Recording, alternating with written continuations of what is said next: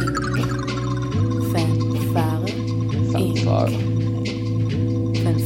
Inc.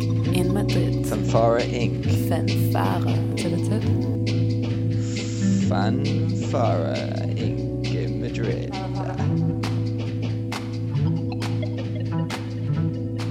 Hi, this is Freya Keir, co-host of Fanfare Tetatet, Fanfare's podcast edition, where we have conversations, build connections, and establish links with all the people that cross Fanfare's path. With me today is co-host Charlie Clemers. Hello. Hi, Charlie. Hey. And we're about to try out something slightly different when going through our recent Madrid conversations, where we will be talking along and reacting to differences and parallels encountered in our recent Madrid conversations. First off, maybe, Charlie, do you want to give just a short introduction to why we actually, when we're in Madrid?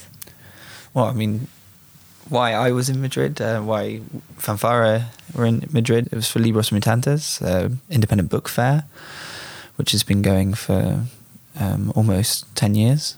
We actually speak to the organisers of that later on in the show. Fanfare were invited to introduce their travelling nomadic display, which kind of comments on conditions of nomadic design labour. And this was the second edition, which is why they were in Leipzig as well. Second edition being about tools, the previous one about travel. You can check out the previous podcasts on our SoundCloud commenting on this. Now that we're giving a bit of commercial, as well as the fanfareinc.world website, which might give a bit more of introduction. Yeah, I mean, I think it kind of captures the Fanfare Inc. project a little bit better. So yeah, I mean, we're in Madrid. They're presenting a display. I think, Lotta and Miguel and Freya, you were also there a little bit earlier teaching at the design school. Yeah. There. I arrived a bit later, but a little bit before Libros Mutantes actually started, and we were interviewing 4 people before Libros Mutantes, and then we interviewed another person at the fair. Maybe you want to talk about each person, just give a brief summary before we actually kind of start this chronology. Yeah, I mean, that also gives a bit of an indication of the order of the people and studios that we were talking to and are going to talk about in this episode. Firstly, starting off with a short premiere of live radioing from both Charlie and I in the Madrid-based small radio called Radio Relativa, which happened to also be run by the first studio that we were speaking to, Studio Futuro, which is a rather young studio made by a group of designers in Madrid who's been working together for about 5 or 6 years now. Kind of at the cross-section of architecture and design and music and events kind of as well, building communities in different ways. This was a very lively experience. A new one for us as well. Live radio. Yeah. Nice. Afterwards, we continued on to have a conversation in the studio with and in the studio of Carlos Fernandez Peo, who is a Madrid-based artist and designer and researcher. And in fact, we were speaking with him quite a lot about the complexity of titling yourself. Following day, we were chatting to Roberto Vidal, who's a designer as well as teacher and head of the visual communication department at IED, that is the Institut European Design in Madrid. After this, and now we're getting to the end, after this we met with Silvia and Ricardo from Libros Mutantes itself, and we kind of had to borrow them very quickly in between their busy schedule. We're having a brief conversation in the basement of the place where Libros Mutantes took place, and it was with people around us, and the place was closing down in a efficient, nice chat.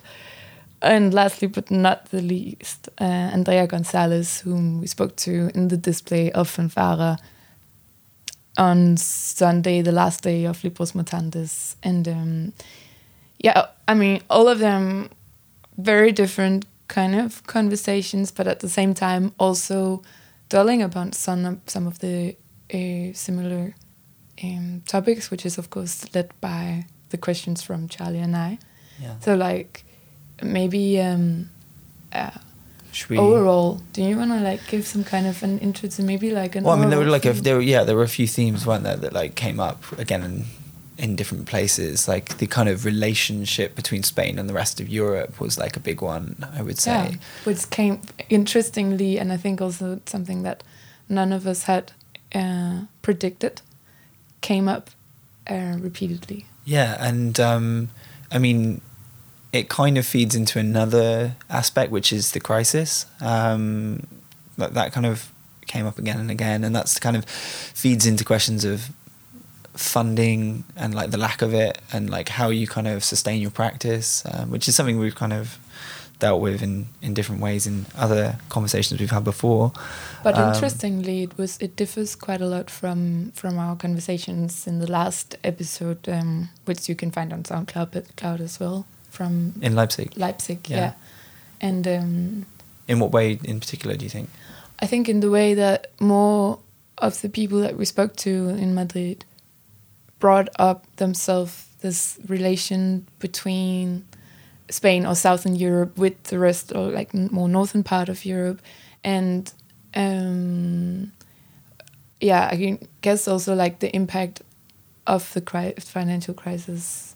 Well, I mean that. It seems. I mean, it's like hit them a lot. It did hit them a lot harder in Spain, and there's kind of a self-awareness of their position in relation to, or in contrast to, the northern part of Europe, which is something that was not even a topic in our conversations in Germany, or like that was not anything that seems to be. Yeah, and I mean, like you could kind of get lost in maybe like that's like a negative on the part of the Leipzig-based people, but like I mean, it's just like what you observe, isn't it? I mean, but I don't think that it reflects a negative or like naive aspect that this was not touched upon in the Leipzig conversation, or for that sake that we had not maybe before been prepared for this to be a repeated topic. I think that just reveals the fact that we come from other sort of just different surroundings. contexts, isn't it? Yeah. And sort of, but like quite interesting just how geography. Like it's a vastly different geography. It was also like for us like a very different climate. I mean, it wasn't like madly warm, but it was definitely different experience just being in Madrid. Like the ability to walk rather than in Leipzig we cycled quite a lot and we were in the snow and and actually only with a month difference. Yeah. So I mean that is quite drastic, but actually I would want to add that I think something that comes up, but something that we intentionally also do direct the conversations towards is the conditions of cultural production, or the possibilities of cultural production in the context. So here specifically in Madrid, and that is something which is like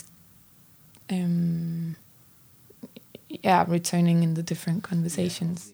Yeah, obviously because we ask it, but like it is something that's like definitely reacted to in a different way given the different context, isn't it? Yeah. Maybe it's nice to have in mind that and without being an expert in this field at all, but coming to Madrid, which is the capital of Spain, and please be my guest to like add to this part of what I'm about to say, but that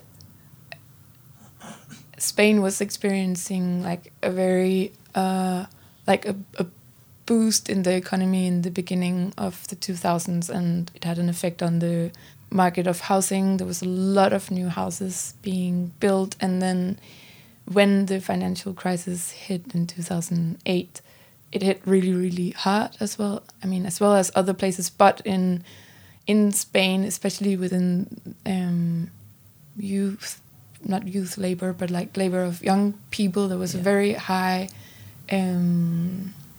youth unemployment, you mean? Yeah, which is above 50%, which is incredibly high. It's still high, but around 40.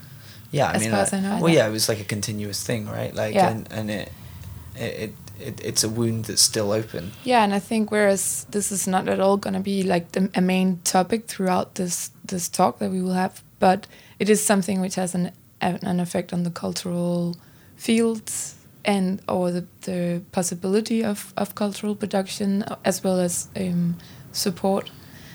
And I actually think that was also something which was more present this time than what we've experienced before. Like the fact that there's a governmental interests or system that also have a say in what is being produced culturally. Yeah, but I mean, they've got a new mayor. Well, not that new, but and this is, I think, it's like an interesting combo of like radical, but still with not a lot of money. You know, so like there's kind of a permissiveness, I'd say, for culture, but there's not really this sort of money there to like sustain it. But what I would maybe then add is that I do think that more of the conversations, it comes up that there is a need for through cultural production to create a community or a network within Madrid or within Spain. Yeah. But that's something... A sort of like mutual support network that maybe acts kind of independently of the need for funding and things like that, or... Yeah, but also like I think we'll see it here firstly in our conversation with Studio Futuro and what they are actually creating also through their Radio Relativa, but also with the previous projects that they did as well. This is something that almost embraces what Libros Mutantes is, and it's finally something that is very present in our conversation with Andrea Gonzalez as well. But maybe without going too much into detail about or breaking out chronology, we should just start with it.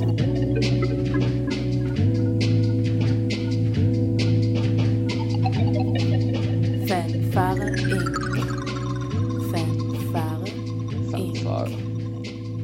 Fanfare Inc. in Madrid. Fanfare Inc. Fanfare.